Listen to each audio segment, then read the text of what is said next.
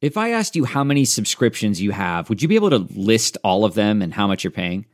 If you would have asked me this question before I started using Rocket Money, I would have said yes, but let me tell you, I would have been so wrong. I can't believe how many I had and all the money I was wasting. Rocket Money is a personal finance app that finds and cancels your unwanted subscriptions, monitors your spending, and helps lower your bills. Rocket Money has over 5 million users and has helped save its members an average of $720 a year with over 500 million in canceled subscriptions. Stop wasting money on things you don't use. Cancel your unwanted subscriptions by going to rocketmoney.com/Wondery. That's rocketmoney.com/Wondery. rocketmoney.com/Wondery. This podcast is supported by FedEx. FedEx offers fast delivery, more visibility, simple returns, and weekend home delivery to 98% of the U.S. population on Saturday and 50% on Sunday. With FedEx, you get picture proof of delivery, ensuring you always know where your package is. Returns are simple with packageless and paperless returns. Plus, FedEx Ground is also faster to more locations than UPS Ground. See the FedEx service guide for delivery information. So, what are you waiting for? See what FedEx can do for your business. Absolutely, positively FedEx. Achieving a gorgeous grin from home isn't a total mystery with Bite Clear aligners. Just don't be surprised if all of your sleuthing friends start asking, "What's your secret?" Begin by ordering your at-home impression kit today for only $14.95. Bite Clear aligners are doctor-directed and delivered to your door. Treatment costs thousands less than braces. Plus, they offer flexible financing, accept eligible insurance, and you can pay with your HSA FSA. Get 80% off your impression kit when you use code WONDERY at Byte.com. That's BYTE.com. Start your confidence journey today with Byte.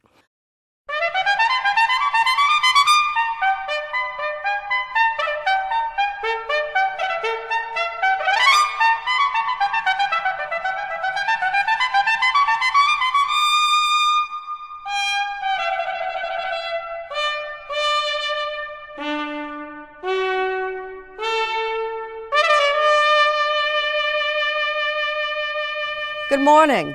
I'm Jane Pauley, and this is Sunday Morning. Dignity and grace.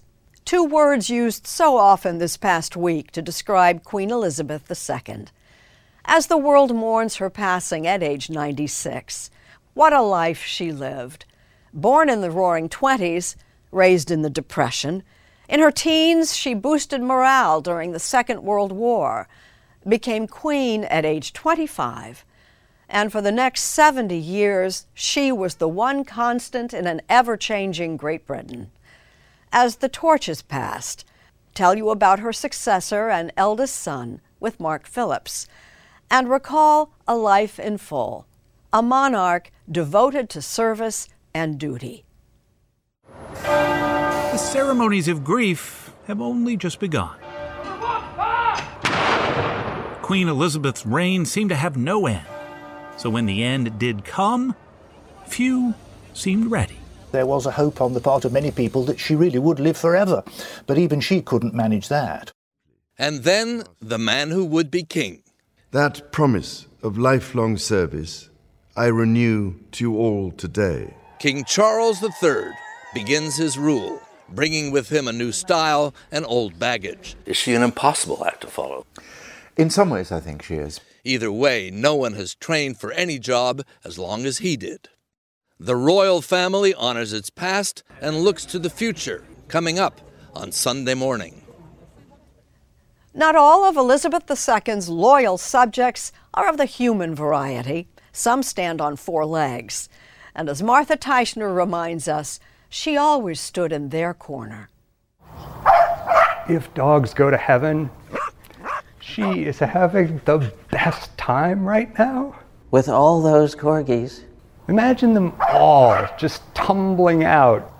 Dogs and horses. They were what the public saw of the Queen's private life. Walking windows into her true self later this Sunday morning. Every home, large or small, can be someone's castle.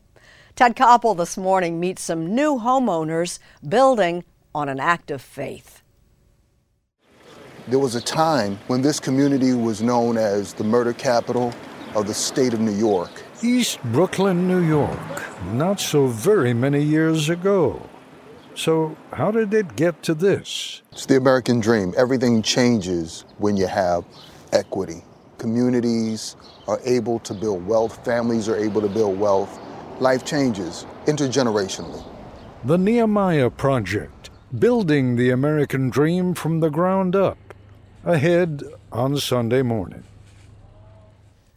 Also ahead this morning with Serena Altschul, we'll give a close listen to some fascinating sounds of nature, as you've truly never heard them before.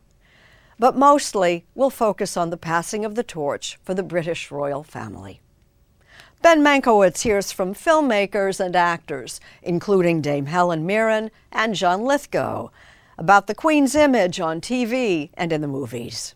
Rita Braver talks with Bill Clinton about Elizabeth II's relationships with America's presidents. Mo Rocca highlights some defining moments in the British monarch's life with author Tina Brown. Plus Seth Doane with a history of the House of Windsor and more this Sunday morning for the 11th of September, 2022. And we'll be right back.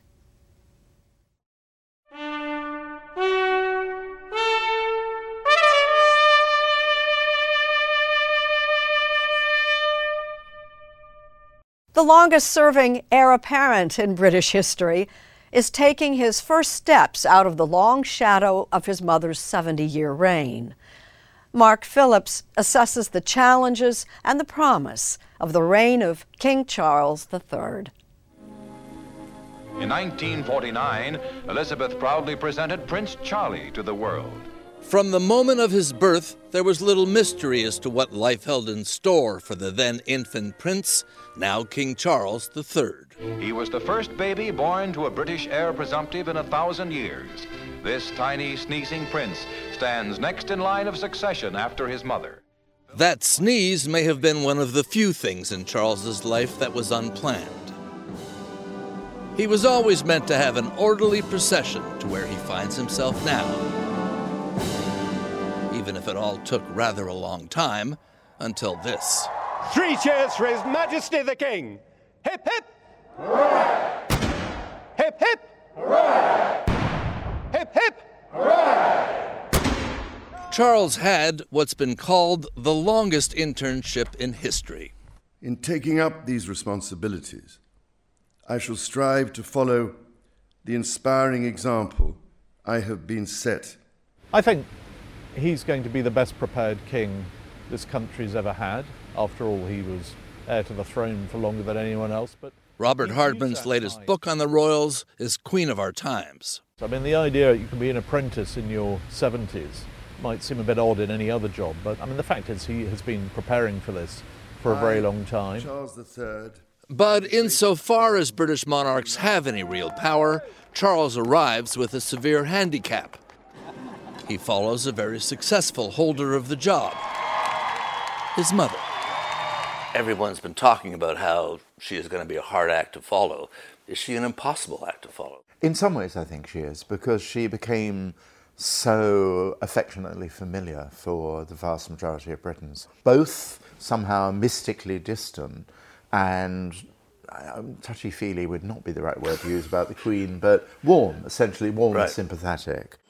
And Charles, says historian Sir Simon Schama, has had trouble with the sympathetic thing. The kind of received wisdom about Charles, as he very endearingly says, he's sometimes seen as an eccentric, really. He's too wrapped up in the passionate principles in which he believes to have this touch for ordinary people.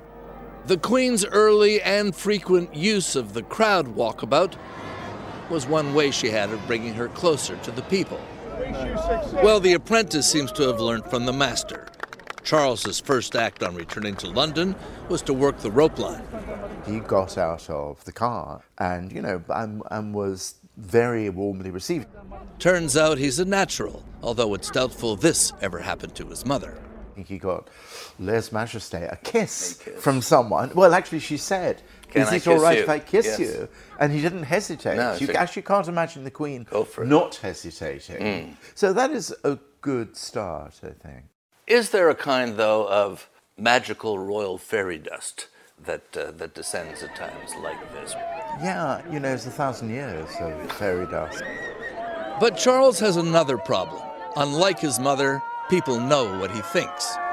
On modern architecture, he hates it. On global warming, where he was well ahead of the curve. We cannot be anything less than courageous and revolutionary in our approach to tackling climate change. You might say the fundamental problem of our moment of the 21st century is the fate of the Earth. And there, he's been asked that for like 30, 40 years. Had the Queen not lived as long as she did, Charles might have had another problem, Diana. But the ill-starred marriage and the tragic death now seem like a long time ago.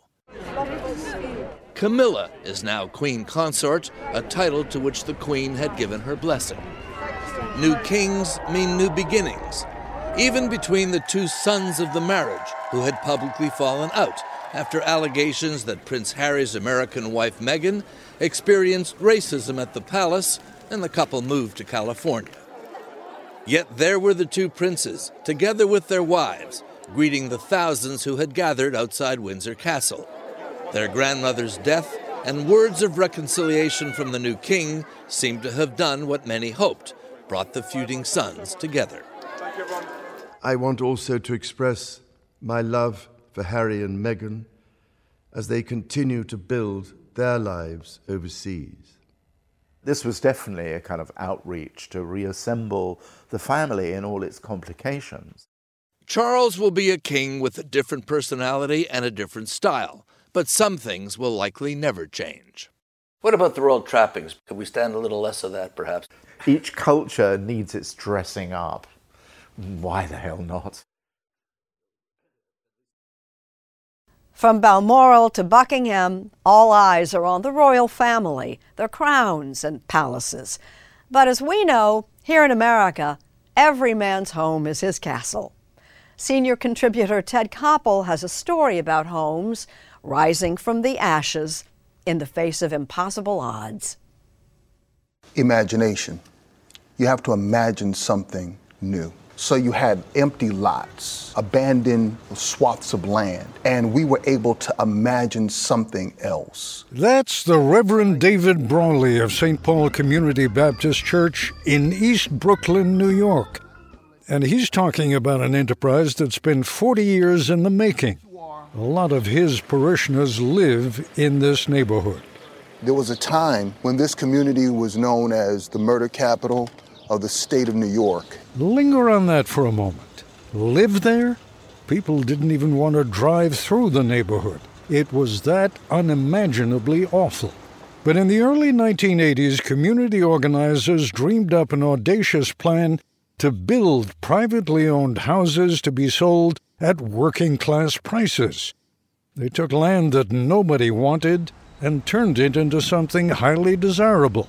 They called it the Nehemiah Project. It got its name from an Old Testament developer, the prophet Nehemiah, who rebuilt the walls around the ancient city of Jerusalem.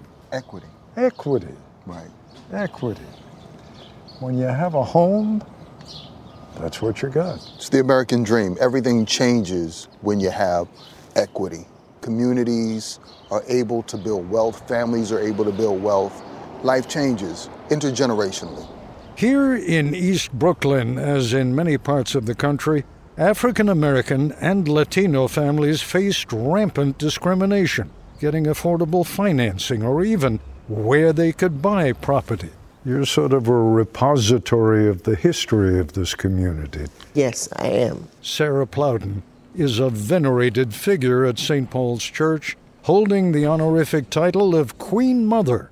She's been involved with the Nehemiah Project from the beginning when she was a church secretary, and her family lived in what used to be called the projects. It was like living with no hope. These kids cannot imagine how bad it was. Well, remind them. I want to forget it. I know you do, but I want you to remember it just for the moment. Okay, to shut the lights off and the roaches appeared. To live with rats and mice, I don't wish that on nobody. These were neighborhoods you drove through to go someplace else, not any place you wanted to be. Kirk Goodrich grew up in the area to become an affordable housing developer. One, it should be noted, who has helped transform this East Brooklyn neighborhood. This was landfill. Landfill sounds like such a nice neutral term. What does landfill Trash mean? dump. Trash dump. Right. People would come here and dump dead pets, although I didn't see it. I'm sure bodies were, here. But what was also buried under all that rubble and garbage was opportunity. To continue in the struggle. Those community organizers came from local churches and worked with the Industrial Areas Foundation, the engine driving the Nehemiah Project. We came from the struggle. Are you ready for the resurrection of your community? EBC, East Brooklyn Churches, worked with local people to raise money that could be used for loans. They mobilized the community to put pressure on local politicians. Back then, Ed Koch was the mayor of New York City.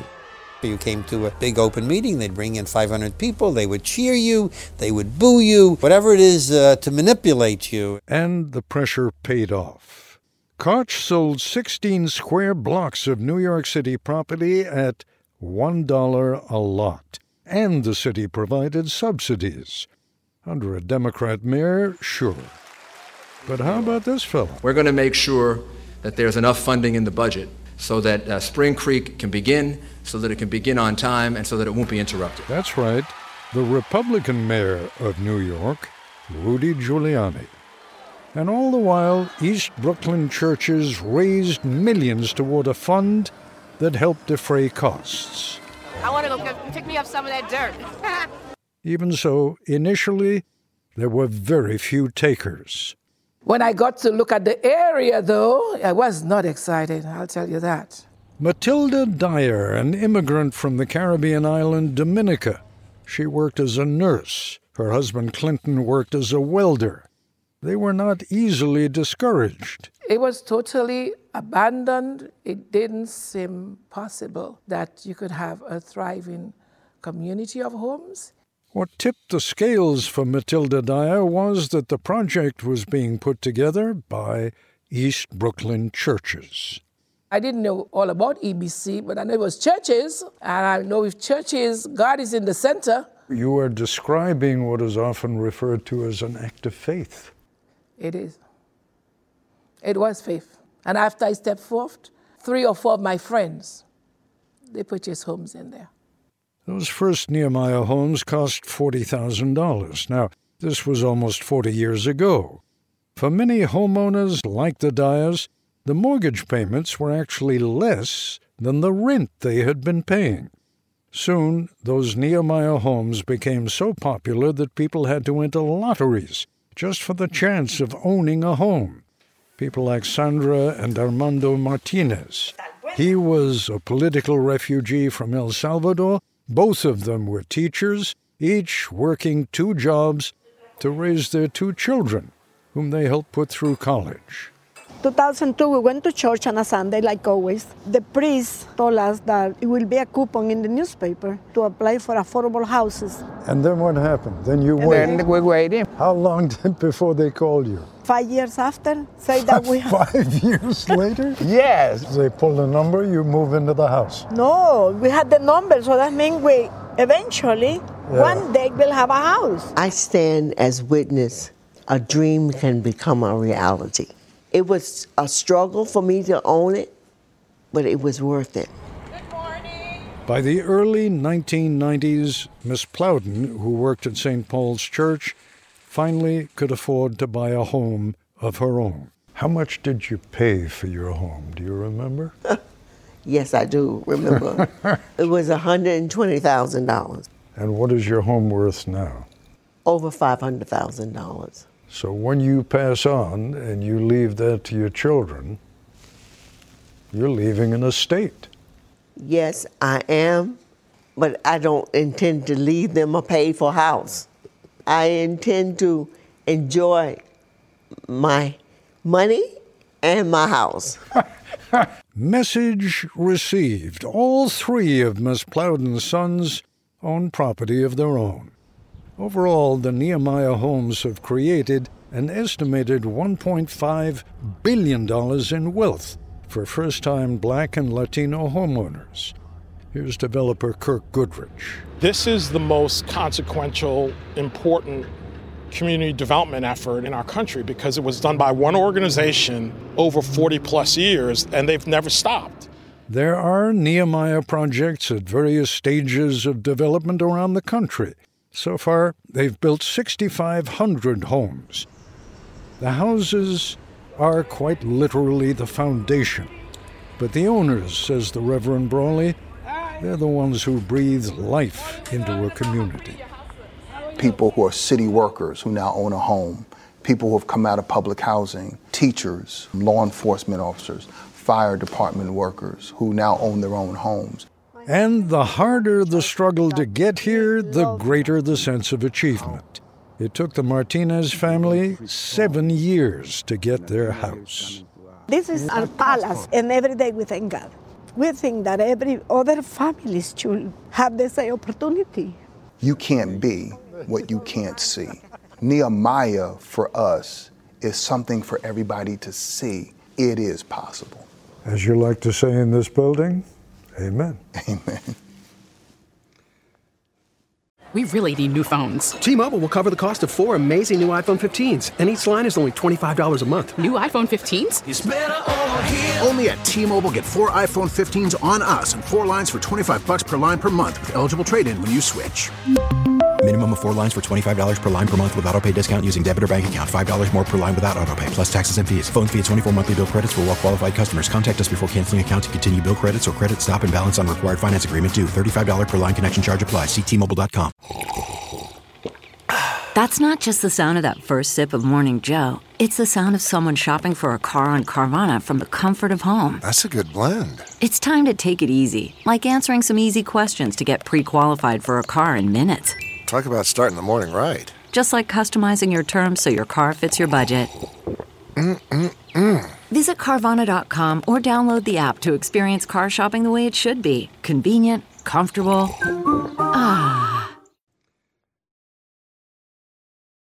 Listen up. Serena Altschul has a story about the sounds that surround us. Along the water's edge, Nikki Lint patiently waits for her subject to sound. She's here in Long Island City, across the water from Manhattan, for the hum of the ferry and the wind blowing through the grass. Do people come up to you and just say, "What are you doing?" I think people would be more likely if I didn't have my headset on, but sometimes somebody will wait. I can tell they really want to know, and I love sharing the work. That work is multimedia sound art. Exploring a hidden universe most of us rarely experience or even think about, like under a stream or in the soil. Underground, it's really resonant. It's almost, I would compare it in a way to a drum. It just carries sound in this really beautiful, deep, dramatic, mysterious way. Here's what we might typically hear out walking in the woods. And here is what Lint is able to capture with her subterranean microphones. A tree creaking. An acorn falling. Just to spend time with a tree and learn this whole other thing about it that I didn't know before, what it sounds like inside. It creates a connection for me. Come rain, sleet, or snow, Lint records sounds all over the Northeast. Do you still find surprises and things that are unexpected? When I put my microphone under thawing icicles and they were hitting the ground, it really, really sounds like music. It's got that beat. I was like mesmerized. She started as a visual artist, but during a trip to Alaska 4 years ago to paint permafrost thawing, her ears perked up. The sounds are almost like meditative, but then at the same time relentless. And you realize what it is, so that's very, very scary. A project starts with a few microphones and a deep-rooted curiosity. I'm going to be putting a hydrophone in the water in different areas, and you'll hear the difference in the sounds in different parts of the stream. Is this your happy place? Oh, absolutely.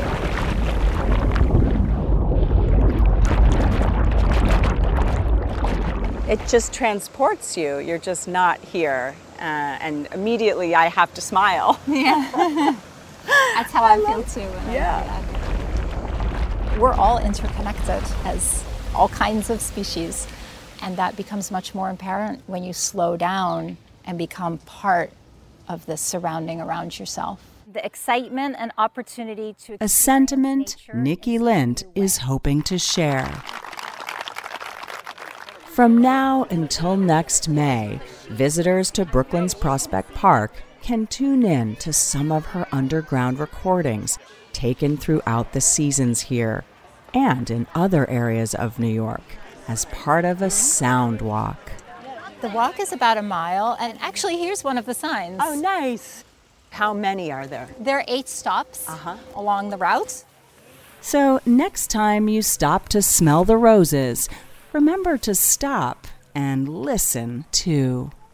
Are you always thinking about, wonder what it sounds like under this rock? I wonder what it sounds like inside that tree. Absolutely. It's completely changed when I walk around and the wind blows and I see a bunch of grasses move in the wind. And it's just so magical. Like there's this whole frontier right under our feet.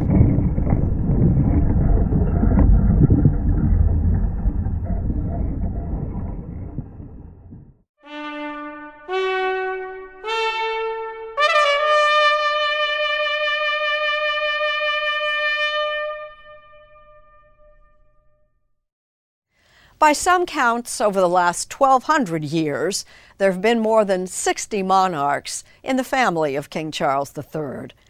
Seth Doan takes a short look at their very long and colorful history.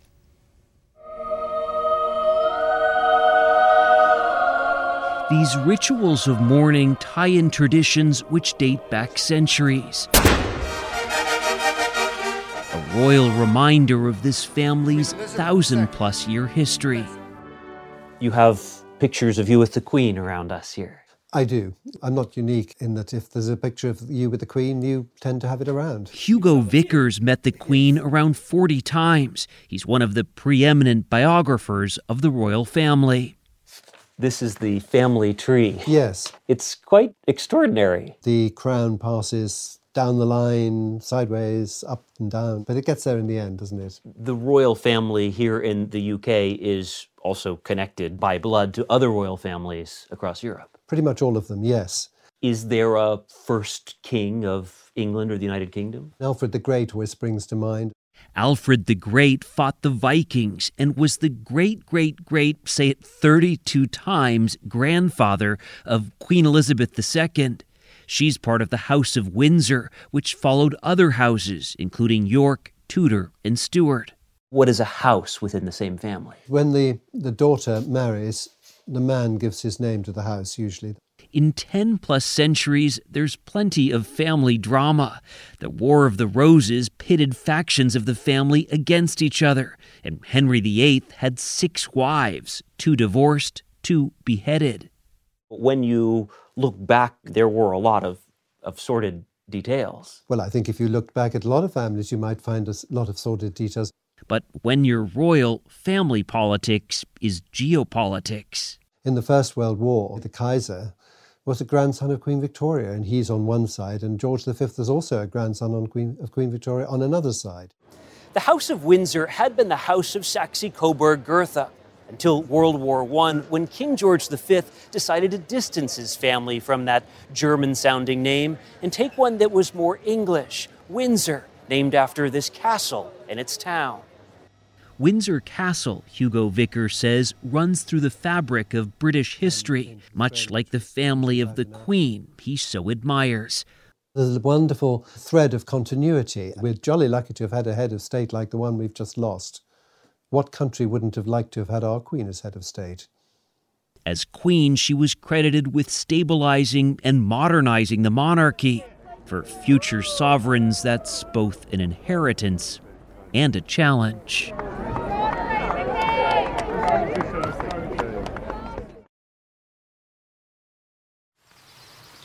When you no longer understand your people, Mummy, maybe it is time to hand it over to the next generation. Oh, don't be ridiculous. In countless movies and TV shows about the Queen, it's a lingering question. Who was she, really? Ben Mankiewicz is our man in Hollywood. We're going out incognito. Does the tiara rather give the game away, ma'am?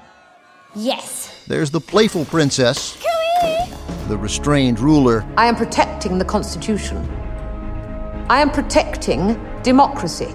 And the Queen with a quick and biting wit. You obviously know my job better than I do. Yes, well, you are my 10th Prime Minister, Mr. Blair. For 7 decades, the Queen was the face of Great Britain, but that face betrayed little, making her an ideal canvas for actresses playing her on the screen, both big and small. You know, she's such a great subject for filmmakers and television directors because what they've got is a blank slate waving to the public. Ella Taylor is a longtime film critic and an adjunct professor at the USC School of Cinematic Arts. She gave away nothing of her real personality in life. I don't think any of us knows anything about the Queen. Her job was to follow protocol in public, and that's an absolute bonanza because they can just go nuts with it. There. Grief. If you imagine I'm going to drop everything and come down to London before I attend to my grandchildren who've just lost their mother, then you're mistaken. Dame Helen Mirren seized that blank canvas and ran off with an Oscar for playing Elizabeth in The Queen from 2006. In a Sunday morning interview in 2015, Mirren told Lee Cowan her inspiration wasn't real life, but her own imagination. I'm just doing a portrait. It happens to be a portrait on film, but it's a portrait. It's not her. It's our understanding of her. And when you're an artist, you are in there. You can't not be in there. So I thought that was an acceptable way to approach it. Met the Queen as I understand it now. What was that like? Did she... I got major what we call queenitis, which is when you see the Queen, you just become this babbling idiot. You start sort of saying things like, it was such fun, wasn't it? You know? On the Emmy Award-winning Netflix series The Crown, there are 3 versions of Elizabeth. Claire Foy as the young Royal Highness. Olivia Colman, who we were on set with in 2019, captures the Queen in monarchical middle age. Now, much more importantly, who is Billy Joel? Billy Joel. Oh, Joel? Yes, uptown girl. What are you talking about? I'm delighted to be here, inheriting the role of Queen Elizabeth from 2 outstanding actresses. Next season, Elizabeth will be played by Imelda Staunton. Hopefully, I look calm, collected and capable. My stomach, meanwhile, is doing somersaults. I never got to meet the Queen, and I always wished I had had that experience. John Lithgow won an Emmy for The Crown, playing Winston Churchill opposite Claire Foy. Your Majesty. Claire Foy is a wonderful actress. She brought youth. She brought this wonderful, tremulous trepidation. Very well, I will discuss it with Cabinet. No. You will inform the cabinet, Prime Minister. The scenes between Claire and me were gradually seeing her assert her authority over him. I would ask you to consider your response in light of the respect that my rank and my office deserve, not that which my age and gender might suggest. So it became a very particular kind of family drama. And who knows, maybe it's accurate. I don't mean that life shouldn't be agreeable, but we can't possibly all be happy all of the time. So many good actresses have played Elizabeth. Emma Thompson.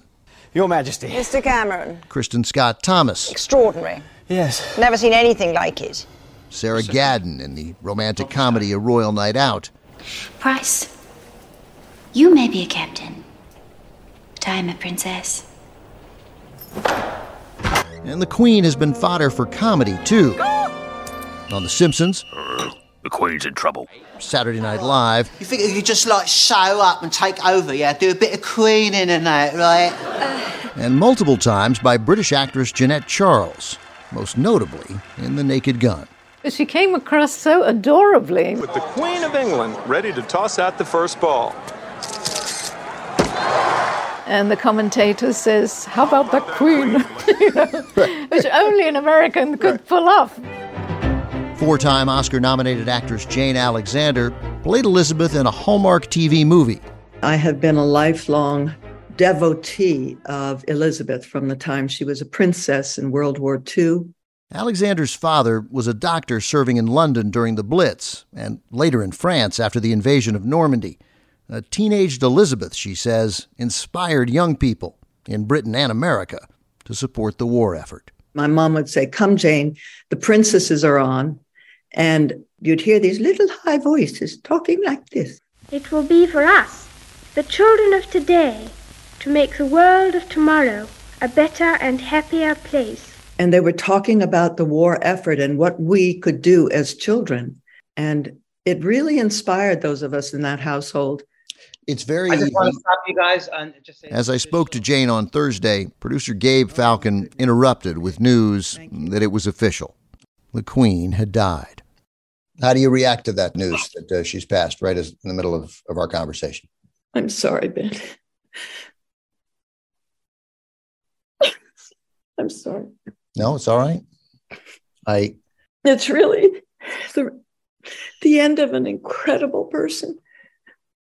For me, for all of us, for so many who have followed her all her life. She just meant a lot to me in terms of who you could be if you set out to be. Always a mistake to assume just because people are privileged, they lack grit. Though Elizabeth is gone, these performances live on. There is no possibility of my forgiving you. The question is, how on earth can you forgive yourself? And that, says John Lithgow, will only cement her legacy. I think that's the magic. Whether it was an extreme version of shyness or just the wisdom and self-knowledge of knowing this is my role, and it's a very veiled role. We just cannot know her, but we really miss her. 70 years is a long time. Even so, there are moments, Mo Rocca tells us, that can't be forgotten. He's talking with author Tina Brown. The Queen had a wonderfully dry and ironic sense of humor. As dry as a James Bond martini, says CBS News contributor and author of the Palace Papers, Tina Brown. During the opening ceremonies of the 2012 Olympics in London, Her Majesty stole the show opposite Daniel Craig's 007. Good evening, Sir Bond. Her whole family were kept out of the secret and were astonished when they saw the Queen, as it seemed, descending from a parachute over the stadium.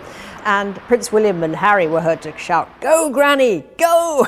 Yeah, and I think you wrote that she actually said, I think I should have a line in this. That's exactly right. No, she really got into it. The Queen was a great performer, is the truth, by that time. She was a natural. She spent all her life on stage, and she obviously thoroughly enjoyed thespian moments. Always acting the part, though never acting out. The Queen came from the tradition espoused by her grandmother, Queen Mary, who famously said, "We are the royal family. We're never tired and we all love hospitals." Such a great quote. Smiling through maximum discomfort is their most priceless skill. That is exactly right. The Queen never portrayed how she was feeling at any point. Did not betray fatigue, irritation, or actually even enjoyment, really. Her poker face was a strategic device, essentially. You know, I'm wondering, for someone who never gave an interview, who never really expressed a political opinion, why do so many of us feel close to her? The Queen's mystique was really created by the fact that we never knew what she thought about anything. But her reassuring presence at every moment of our lives, in expressions of national joy, expressions of national anxiety, she has been there as the matriarch, essentially, of the nation. The only kind of recognizable, familiar, encouraging thing in a very, very turbulent world. I'm speaking to you at what I know is an increasingly challenging time. It's difficult to imagine anyone else addressing a global audience as she did in April 2020 with the same bedside manner. Together we are tackling this disease, and I want to reassure you that if we remain united and resolute, then we will overcome it.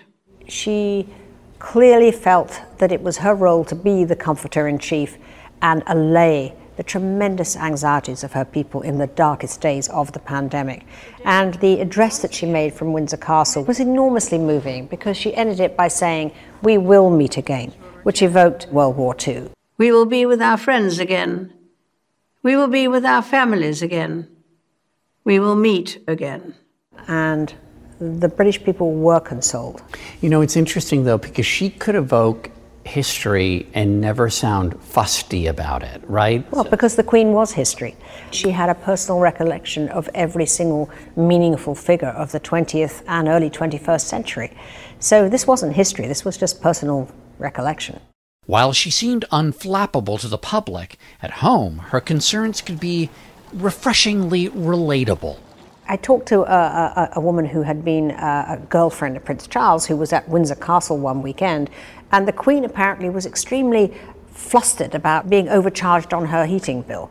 And this was a person who still, would walk through the castle at night, turning off the lights if she thought that they had been left on rather wantonly. She was known to return lemon slices back on the tea tray if they hadn't been used. Where do you think the frugality came from? The Queen's frugality was part of the ethic of World War II and its rationing. She was always very, very careful when it came to spending, as was Prince Philip, who once sent a 45-year-old pair of trousers to be tailored because he felt there was still use there for him. When it came to matters of state, she almost always got it right.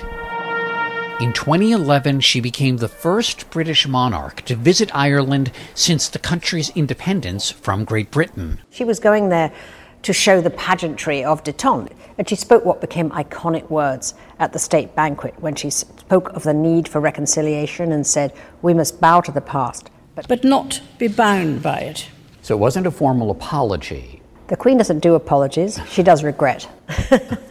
We can all see things which we would wish had been done differently. David Cameron, the Prime Minister at the time, said every one of her well-chosen words healed a wound of history. To use a modern expression she might not have, Elizabeth II understood the assignment. Her longevity gave her a remarkable perspective, but she always took the long view. And in fact, even as a very young girl, her serious-mindedness was noted by everybody. The monarchy was incredibly lucky that it is she who inherited the throne, because temperamentally, she actually was in tune with the job at hand. They were a constant throughout the lifetime of Queen Elizabeth II. Martha Teichner takes a closer look at her many four-legged friends. You've seen it. 900 million other people have seen it. The part of the opening ceremonies for the 2012 Olympics, in which 007 is upstaged by the Queen's corgis at Buckingham Palace. From the age of 7, until the day she died. The Queen had corgis. The first corgi was named Dookie. Michael Joseph Gross is a contributing editor at Vanity Fair and is writing a book about the Queen and her corgis. Was there a consistent pattern of corgi PR, corgi diplomacy? I would call it less a consistent pattern than a regular through line. In 1936, when Princess Elizabeth was 10 and Princess Margaret was 6, this book came out. A publicity triumph meant to soften a PR disaster for the royal family. The abdication of King Edward VIII to marry American divorcee Wallis Simpson. I think it's important when we talk about the dogs as publicity, never to forget that at the same time that they were very consciously being used as props, it doesn't discount the fact that these were very real and very deep relationships. What did the public see? They got to see her humanity. They got to see her heart without her opening herself up. Her dog Susan was an 18th birthday present. 14 generations of the Queen's corgis were bred from her. Susan went along with her on her honeymoon. Really, truly? That's right. That's right. When she and Philip rode in the carriage to the train station to go up for the honeymoon, and the newspaper reporters of the time said that she stole the show. The Queen had more than 30 Pembroke Welsh corgis over her lifetime, plus a number of dorgies, corgis crossed with dachshunds. She was known to breed her dogs in bad times, when she needed puppies to cheer her up. Her horses were all about good times. And racing is tremendously exciting, especially when it's a win. Journalist Julian Muscat has written extensively about the Queen's love of horses. The horse is inextricably linked with the royal household and has been for centuries. But the Queen is generally acknowledged to be the most knowledgeable of all the British monarchs we've ever had. She was practically born on a horse.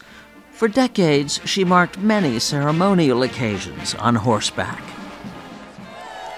Her breeding and racing operation was no passive hobby. It was a multi-million-dollar business she paid for out of her own pocket. Her last winner, 2 days before she died, a horse named Love Affairs. How many winners do you think she may have had? More than 1,800. Wow. And you saw whenever she went racing to watch her horses run, the joy she took from that experience. And it was a pleasure to behold her pleasure. A pleasure she allowed herself to show. Watch when her horse Estimate might just strike the front. Won the Gold Cup Royal Ascot in 2013. A royal win in the Gold Cup. Estimate has done it. It was a fantastic occasion, an unforgettable day. Everybody was ecstatic. Look at the delight there, the sheer joy. Magnificent scenes. The Queen's face says it all. What was won, and now what has been lost. During her reign, the Queen met with every sitting president but Lyndon Johnson. Rita Braver talks with one of those presidents who has never forgotten the experience. It was wise not to underestimate her. She was a smart person. She knew what she was doing, and she believed that the life she had devoted to preserving the British monarchy was not a wasted life. Former President Bill Clinton, like almost every other president since Dwight Eisenhower, thank you very much for coming to us, made it a point to see and be seen with Queen Elizabeth. Why did American presidents, time after time, carve out time to do this, to meet with someone who really didn't have any actual power? You do it the first time because it's a show of respect to the country. You do it the second or third time, as I did, either because she wants to do it and invites you, or because you got something out of it. And I gained a much keener insight into the whole culture of the country.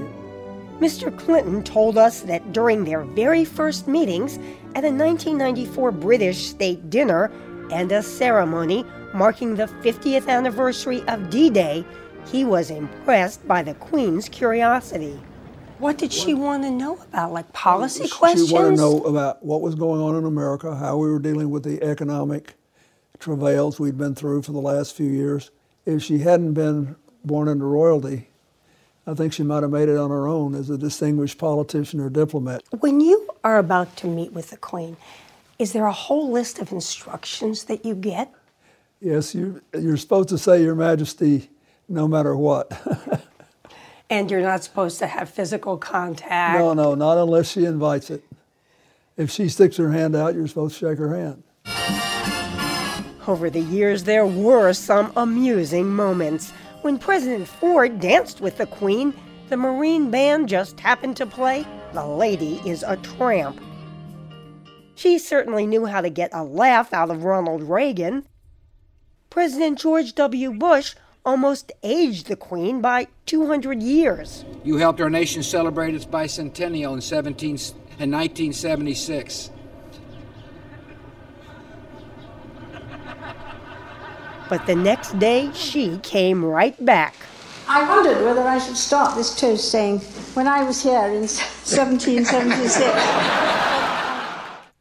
But while 13 presidents came and went, the Queen endured. Is there something she said to you that you particularly remember? There's one thing, but I can't really, still, it's inappropriate to reveal. Oh, but come on. Let's just say this. If she trusted you, not to say what she said, she would occasionally say something to remind you that she was all business. When I said something that I meant to be supportive, but she may have thought was a tad patronizing, and it was the effect of what she said was, yes, I quite understand that. That's why I'm doing what I'm doing the way I'm doing it. And I loved it. I just loved it. I thought she was a very special person. I think a lot of Americans have just almost seen her as a cutout figure. No, You're saying she was a heck of a woman. She was an amazing woman. When her own marriage had problems, she felt pain.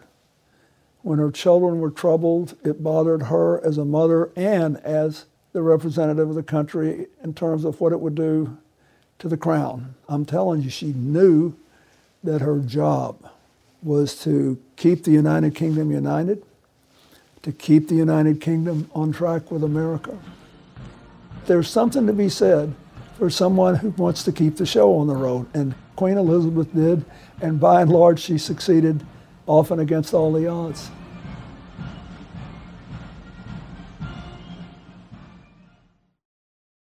Thank you for listening. Please join us when our trumpet sounds again next Sunday morning.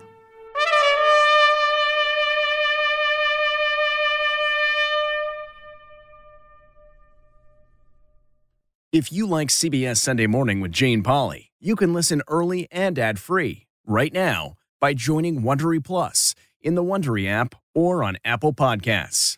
Prime members can listen ad-free on Amazon Music. Before you go, tell us about yourself by filling out a short survey at Wondery.com/survey.